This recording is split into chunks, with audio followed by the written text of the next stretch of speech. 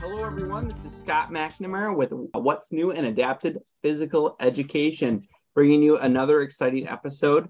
And today I am sitting with Ron Croce, who is a very kind of like Mod Podge expert in biomechanics, neuropsychology, neuroscience, and adapted physical activity, who is also a colleague of mine and a mentor in the at the University of New Hampshire, where I'm at.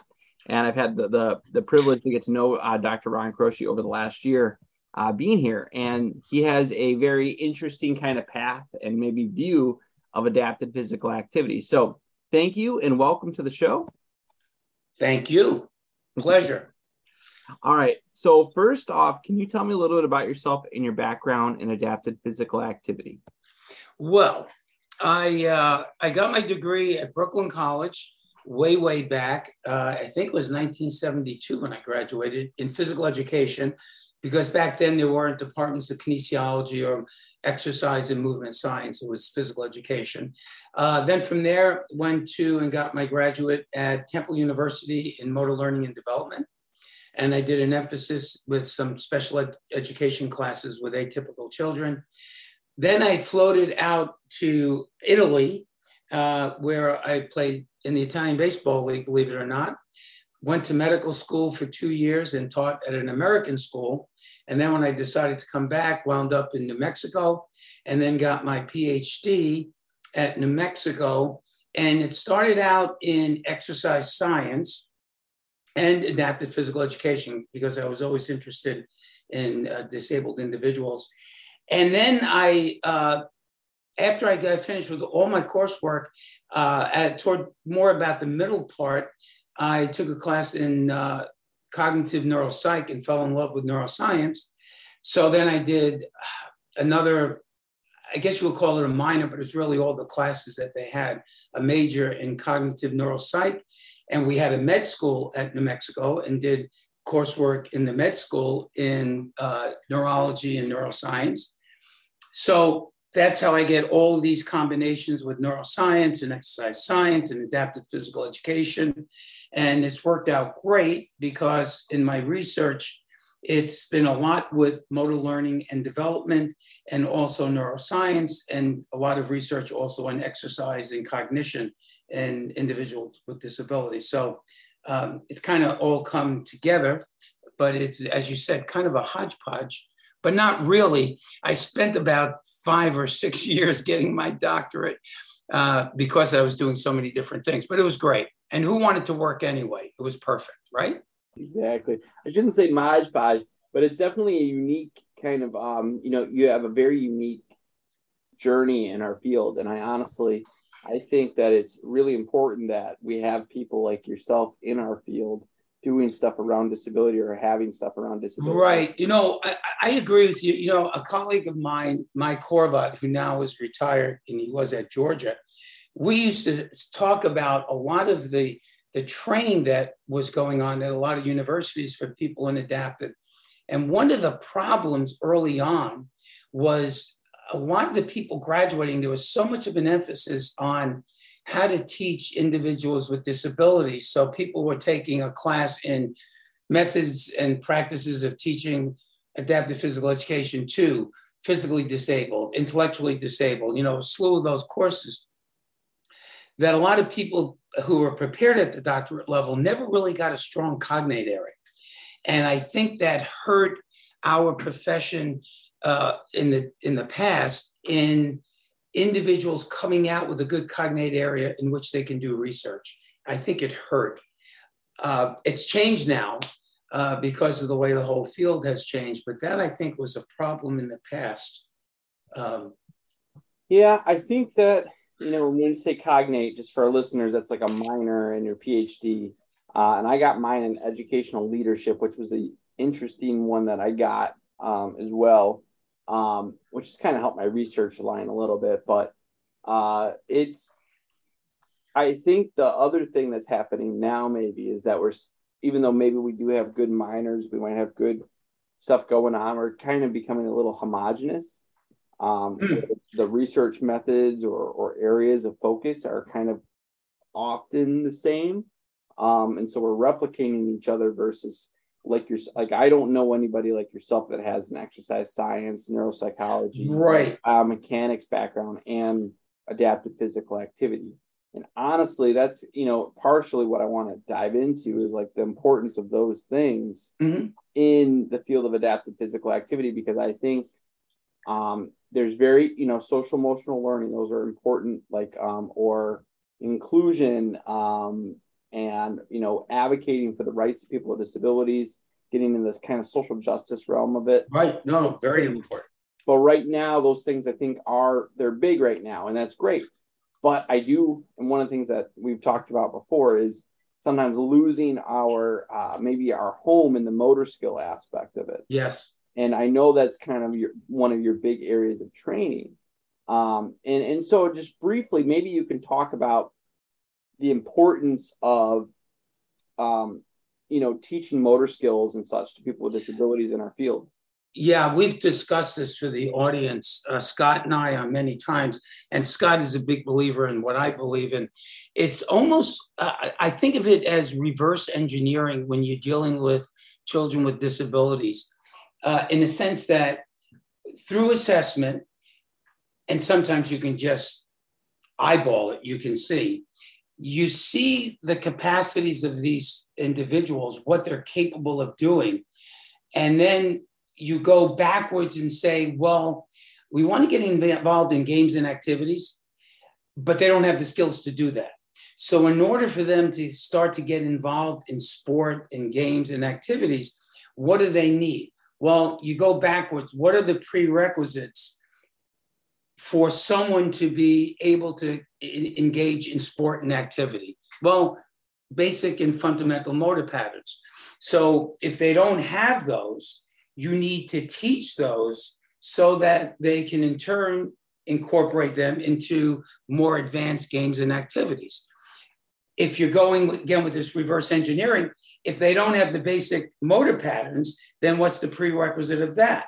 So now you have to go back and say, well, what are the primary or the foundational parts of being able to do fundamental motor patterns? Well, part of it is if they have still primitive reflexes, getting rid of those. Or it could be basically strength. They don't have the prerequisite strength to perform these skills. So again, you're going backwards even further. And we've discussed this before. My first encountering this reverse engineering, when I was at New Mexico, I did a 6-month, kind of like an internship, but actually got paid at this developmental institute outside of Albuquerque. And naturally, the new person got the non-ambulatories, where everyone else was dealing with the more ambulatories. And so I'm saying to myself, okay, what do I do? And so that's where I got the idea of kind of reverse engineering. Went back to the basic prerequisite skills, worked on those, tried to develop those so they could then do motor patterns, and then from there moving on. So I think a good foundation of motor development, what particular milestones are, understanding what skills, prerequisite skills are needed to do certain more advanced skills, and then working on those prerequisite skills if they don't have them. I think that's so foundational. We tend to always want to get them quickly engaged in games and activities and sport, but we have to make sure they have the skills to do that first. Yeah, and as you're saying that, and I know we have talked about this, but I'm even thinking about my intro to APE class, and I'm thinking a few things. One is so you talk about primitive reflexes, trying to inhibit those reflexes. I remember working with kids with severe and profound disabilities that were older, probably in their late teens, early 20s, and in the schools, and being kind of thrown into that group and being like, okay, what am I supposed to do? They're crawling, or they're in a chair, and and it ended up being a great experience for me, because you break down skills to the very minimum, and in a way makes you really, I think, well-rounded and thinking about motor skills, because you're starting to think not about, even like you break down a throw into what is a throw, what does it mean to engage in these things, trying to get voluntary movements and Yeah, head yeah. motion and turning towards me and doing it into a game setting. Yeah. And you know what it is? And this is what students at times don't realize. Everything you're taking and you're saying, oh, why do I have to take this? Makes you well-rounded. So the motor development is essential because you understand milestones and what individuals are capable of doing. And then when you take your adaptive physical education classes, they're telling you some of the limitations you might see with certain disabilities, as well as certain things you have to be careful when you do things with these children because it could injure them and be detrimental. And then when you have your motor learning classes, how to develop practice schedules and types of practice and reinforcement, it's a confluence of all of these things that make you a better teacher. And what you were just talking about, Scott, was the basic fundamental pedagogical skill we all learn, task analysis. You got to task analyze the skill. What is the skill? How do I break it down? How can I break down the skill so they can learn parts and then put it together as an integrative whole? I mean, all of these things come into play along with your exercise physiology. So if you need to develop strength and endurance, you know what you're doing. And if you look at it, it's one of the more complicated areas in education for students to learn because it's encompassing just so much more than just pedagogy. It's encompassing, as we said, motor learning, motor development, exercise physiology, all of these things. Tough, a lot of stuff. Yeah, so then you throw disability into it and it can get right. more complicated. Absolutely. Yeah. And as we were talking, I was just thinking about my intro to adaptive physical education course. And I've been, teaching the course for 7 years or something now in some capacity. And I've taken out the motor development aspect of it. I had about 2 classes and I would teach them about primitive and reflexive, Yeah. And talk about that aspect of it and understanding, kind of breaking down the skills. And I teach them a few anyways. And now I'm like, oh man, maybe I should, the intro class, which many students, that's all they get before they teach kids with disabilities. It's such a difficult class to teach because you have to prioritize different topics. And I've taken it out and I was like, you know what? This maybe isn't the job of the intro to APE class to teach this stuff. No, you're right. The reality is, though, is likely they're not getting it. You're right. Because you really need probably to train undergraduates, if you're doing it correctly, you probably need APE 1 and APE 2. Yeah. APE 1 maybe introducing them to all the different disabilities and things to be careful of and blah, blah, blah. Yeah. And then APA 2, the instructional methodology you need to use. And it's kind of that concept that Mike Corbett and I used in our text. And it's the same thing. The first part is a lot about, motor development, motor control, postural control, all of these things. And then the second part is teaching all these individual disabilities and what you need to do. So it kind of builds much the same way that we're talking.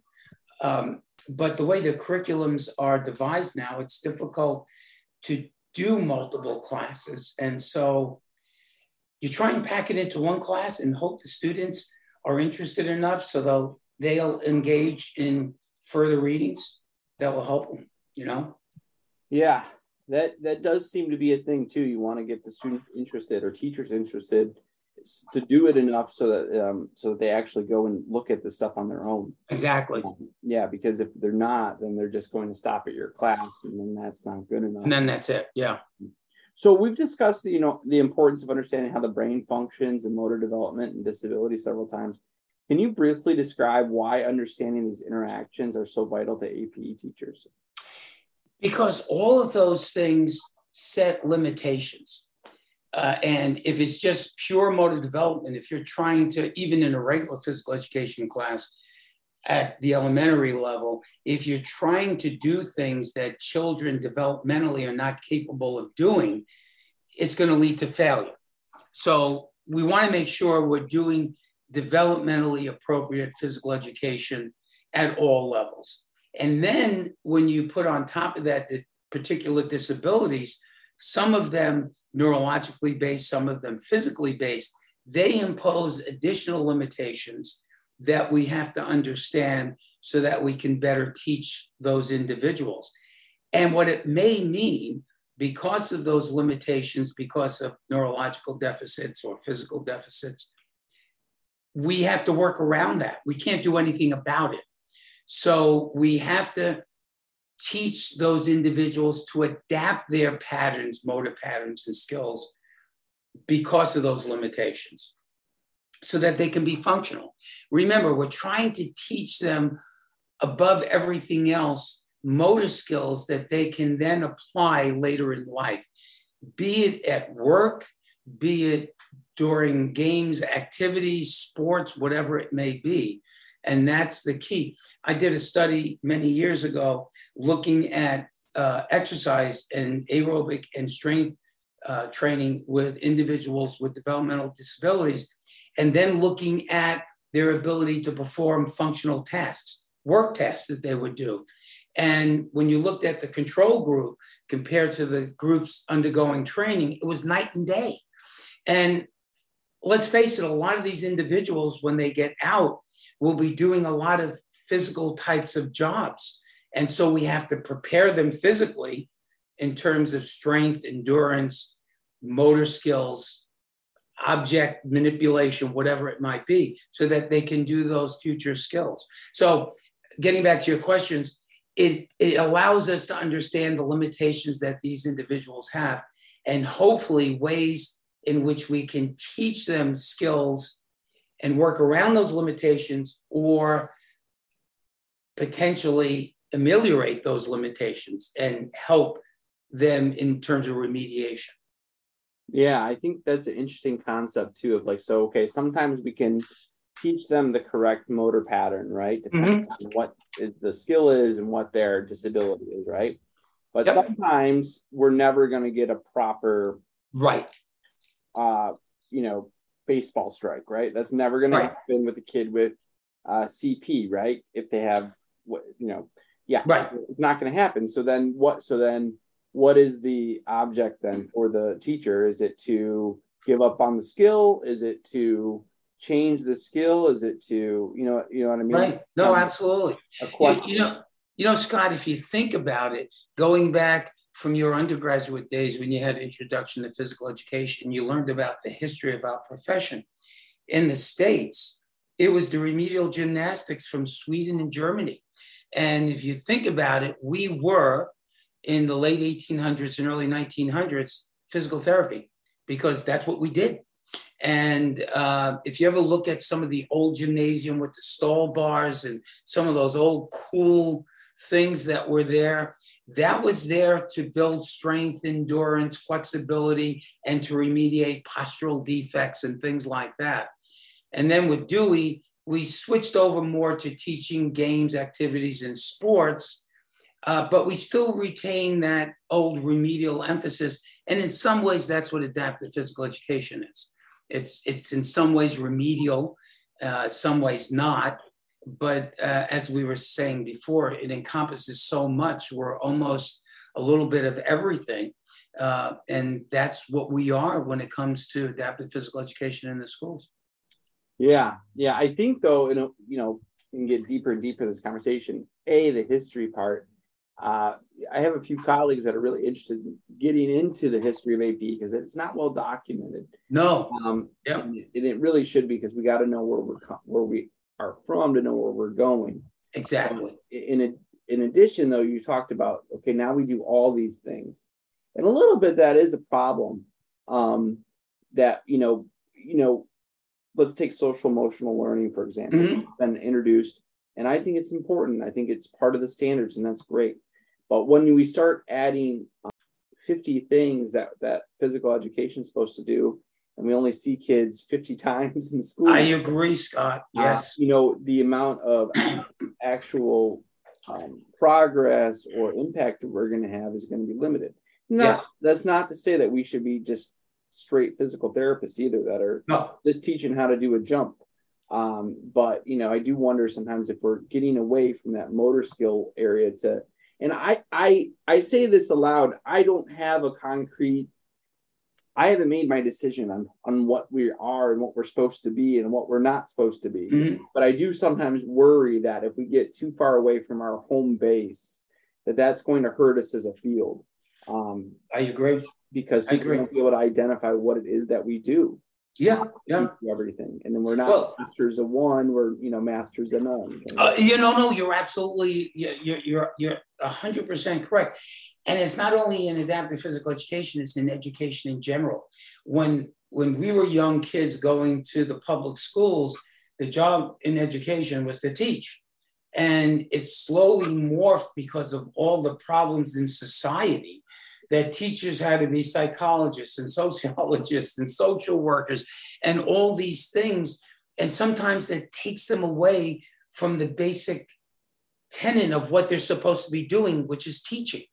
And what you're bringing up is the same thing. We have to incorporate the social and emotional in our instruction in the group process. But our main job is still to teach. And the two foundationals is motor skills and physical conditioning or physical aspects. And those are the two main things that we need to concentrate on. I just did a study where we interviewed PE teachers about their experiences working with kids with autism. And one of the biggest findings is, and this was across all the participants, they said relationship building was the number one thing to being successful. Mm-hmm. That's great. And I'm happy. Yeah. And we need to emphasize that in teacher prep programs and everything. But at the other end, what happens after the relationship? I agree.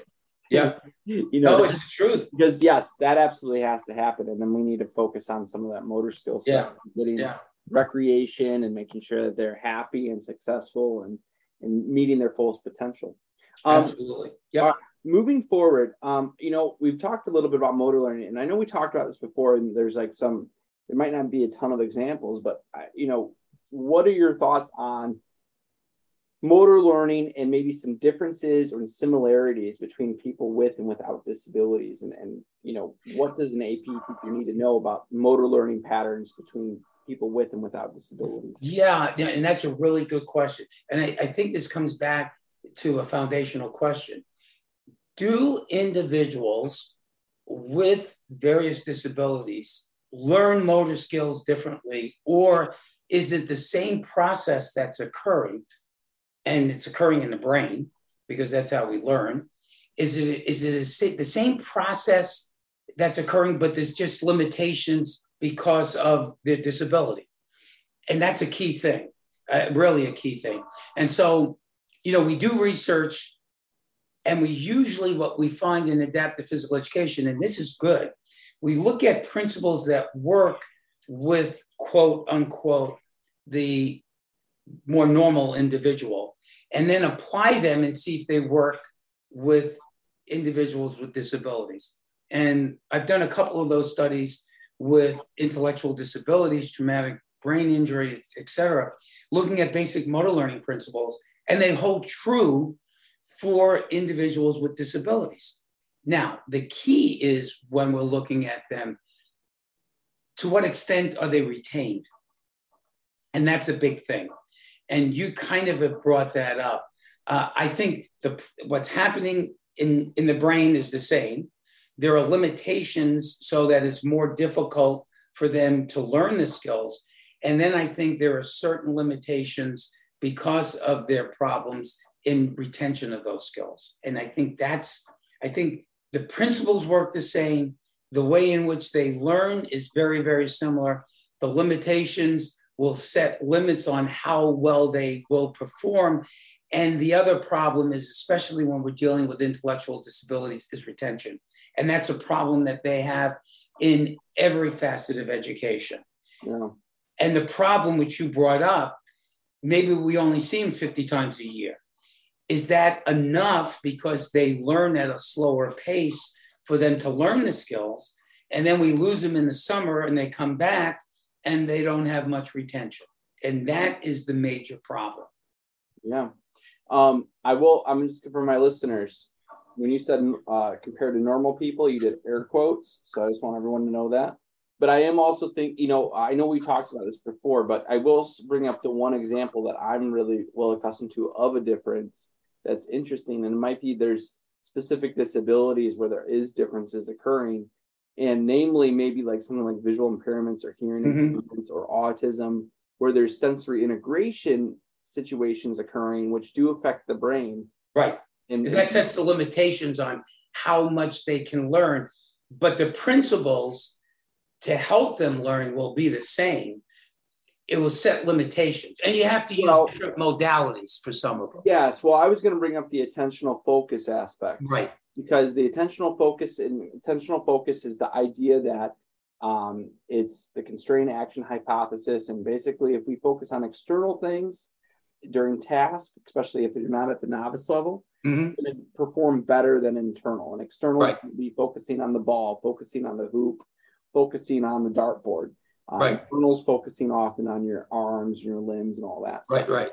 So Dr. Becker, who's now at the University of Tennessee, he was somebody that was a mentor of mine at Texas Women's University. He and I did some studies with kids with visual impairments. We even compared it to able-bodied people. And we often found that in continuous tasks, so balancing and such, did not find it in discrete tasks, but continuous tasks, that internal attentional focus allowed them to be a lot more successful. This is kind of common sense in a way, that we would think about it, that, hey, like they can't see those things. So it'd make a lot more sense that that focusing on their body and where their body is positioned would do better. But I do wonder, that gets into the motor learning a little bit, into a much deeper aspect of, are they not receiving the benefit of an external benefit of the external focus, or are they receiving an actual internal benefit? And then that does get into the brain functioning a little bit in motor learning of, is their brain, maneuvering around to emphasize something else versus something other. So no, you're absolutely right. And you bring up something that's really interesting. There's a current theory, because no one really knows. Yes. Why do we have two hemispheres? I mean, why not just one hemisphere? And aspects of different parts of the brain are more involved. But, the current theory is, yes, there are areas that are functionally important for speaking and hearing and seeing and so forth. But it really is a network system. The whole brain is involved in incorporating those aspects. But there are some problems that arise because of damage to one side of the brain compared to the other. And what they think, why we have two hemispheres. The left hemisphere is more involved with the minutia of how to perform a particular skill. So say basketball. The left side of the brain is more involved in the dribbling. The right side is involved more with the external environment and everything that's around. So the right side of the brain now is more involved with, where are the defenders? Where are my co-teammates? How can I do the ball, pass, shoot, whatever it is? So different parts of the brain are doing different things. And it makes sense from an evolutionary standpoint. You're a chicken and you're eating. You're concentrating on pecking that food. Well, you got to be aware if there's lions and tigers, oh my, around. And so that's the job of the right side of the brain, to engage in what's going on around, so you're not killed, eaten. So it kind of comes to the same thing that you're talking about with the attentional resources, external, internal. It's using different parts of the brain. And when you have different types of disabilities, some of those things that we've just talked about, there's limitations. And so you have to work around those limitations. The question you bring up is, by doing it, are we limiting them in the future, right? Well, in applying that? I think what I'm kind of getting at is there's a question that I think arise of, so they benefit from an internal focus. Right. Goes against the theory, which has to do with theories all tied to different parts of the brain and how, right.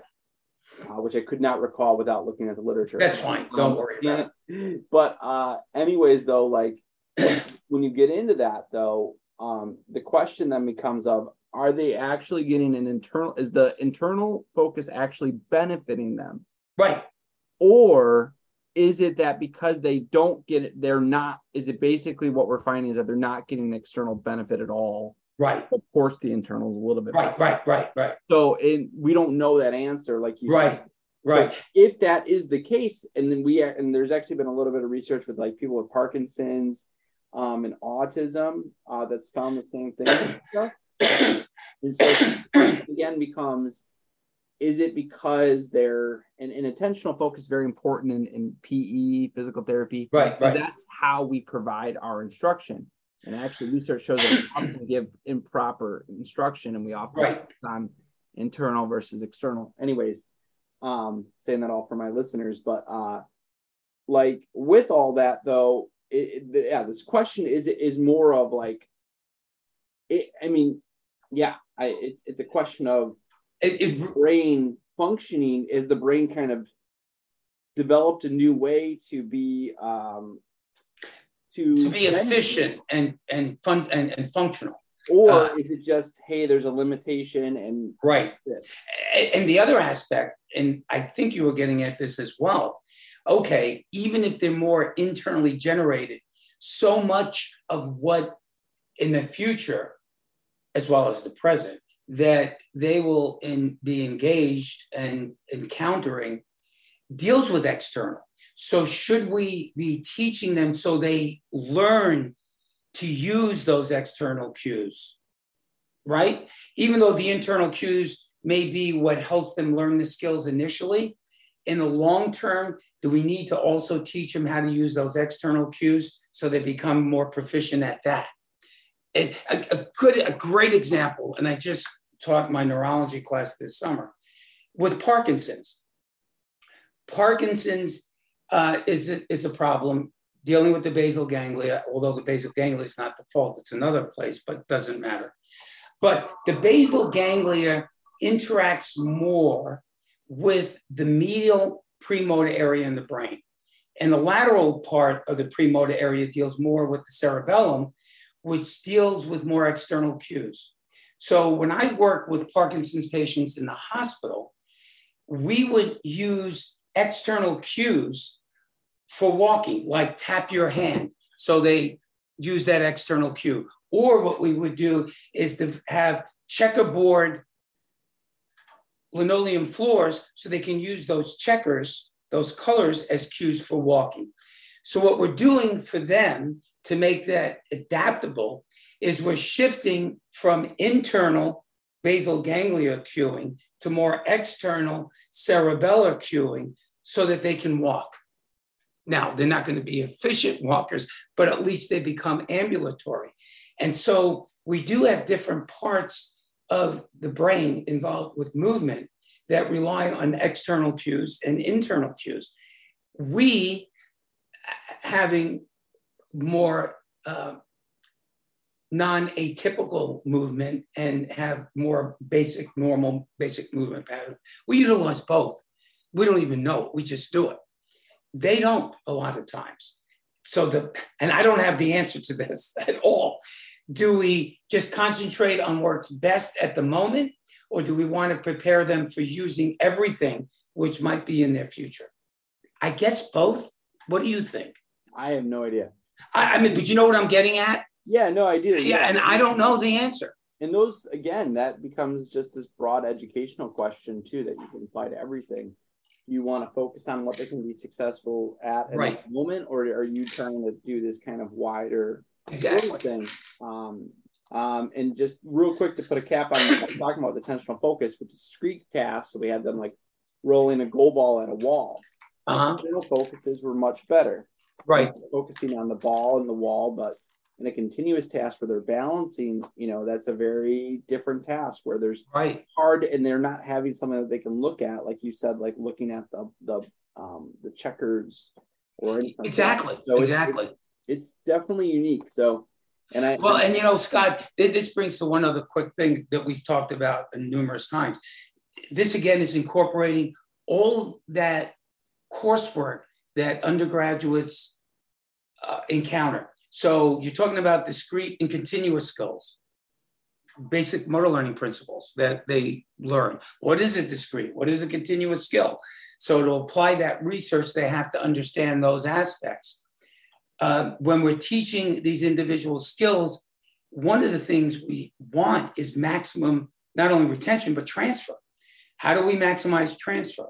That gets us into the whole aspect of contextual interference and variable practice, so that they can take the skills they learn in one situation and transfer it to new situations. And we have to be thinking about that. I'm going to transition really briefly before we finish it. One last question before I come to my last question, but you're also an expert and you teach our biomechanics and PE class. Uh-huh. And I just want to briefly, I think it's an important area. And again, I think it's one that my students, especially at my previous institutions, they dreaded. Yes. I haven't seen that as much here because I think you teach it a little bit different, but can you talk a little bit about the importance of biomechanics for a physical educator and what maybe kind of the most important aspects they need to know? A great question. Biomechanics, knowledge of it. And I think where my class differs from others, I don't get into the mathematics. They're not going to use that. It is basically the concepts and how you apply those concepts to teaching and coaching. And the reason why it's so important, because when you do the correct biomechanics in any skill, the skill is more efficient and usually the person is more proficient. So one of the things I do with the students is, as part of one of the projects, they will have 4 fundamental skills, and I show them a picture of an immature level and a mature level, and to look at the immature level and look at it biomechanically and what principles of biomechanics they are not utilizing that will allow them to become mature performers. And so they start to apply the concepts to situations and see, they're not using summation of forces when they're jumping. What can I do now to teach them to utilize summation of forces and impulse to become better performance at the jump or throwing or running or whatever it is? So I think biomechanics is so important, but I don't think we need to teach our physical educators or adaptive physical educators advanced mathematics. We need them to understand the concept so that they can apply it. I would totally agree with that. So, I appreciate it. Because, I just remember some of my, and I won't, some of my previous experiences. Yeah, you don't want to get people in trouble. Yeah, where the students would walk in and just be like, oh my God. No, come on. I mean, the most I teach them in terms of mathematics is sometimes, like to get maximum distance in a throw, the angle of release, and you're talking about angles, because there are apps out there where they can just, on their iPhone, videotape, if they're doing coaching or even with students in a class, videotape them, play it back fairly slowly, not quite frames per second, but pretty slowly, where you can actually draw in angles and looking at, how deep are they squatting to jump, or where is the angle of release, or things like that. But you don't need equations. You just need to understand the concepts. Yeah.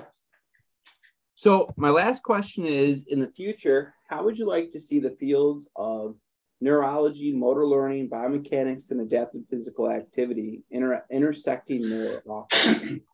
I think that's a super question. This is what I would do.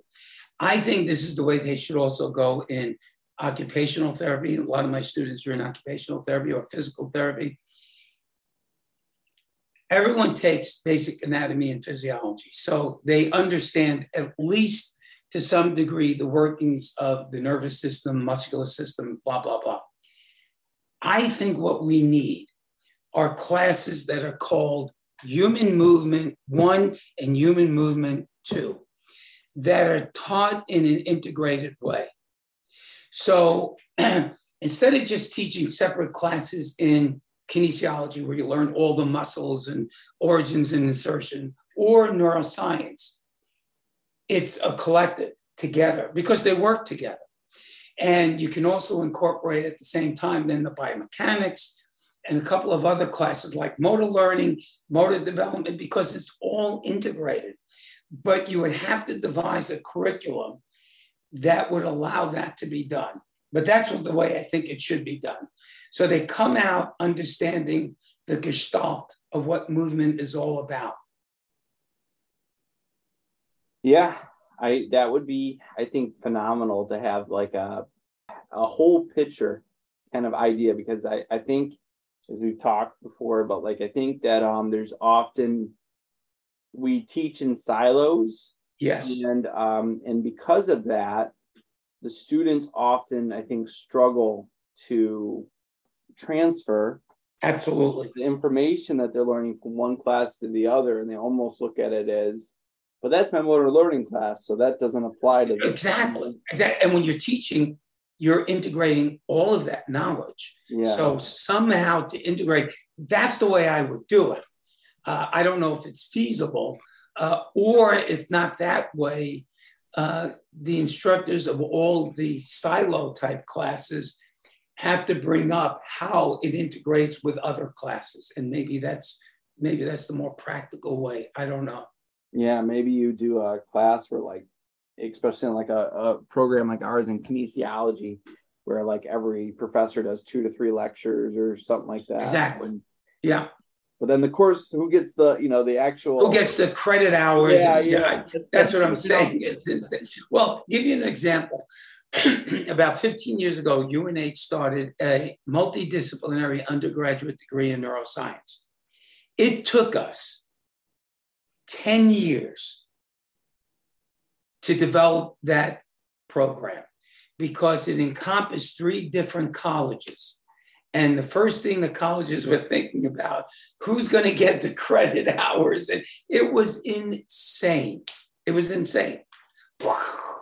But well, with that, before I start going on my own rants, yeah, I appreciate your time, Ron, and thank my you pleasure for coming on and talking to our audiences about these awesome areas. Thank you.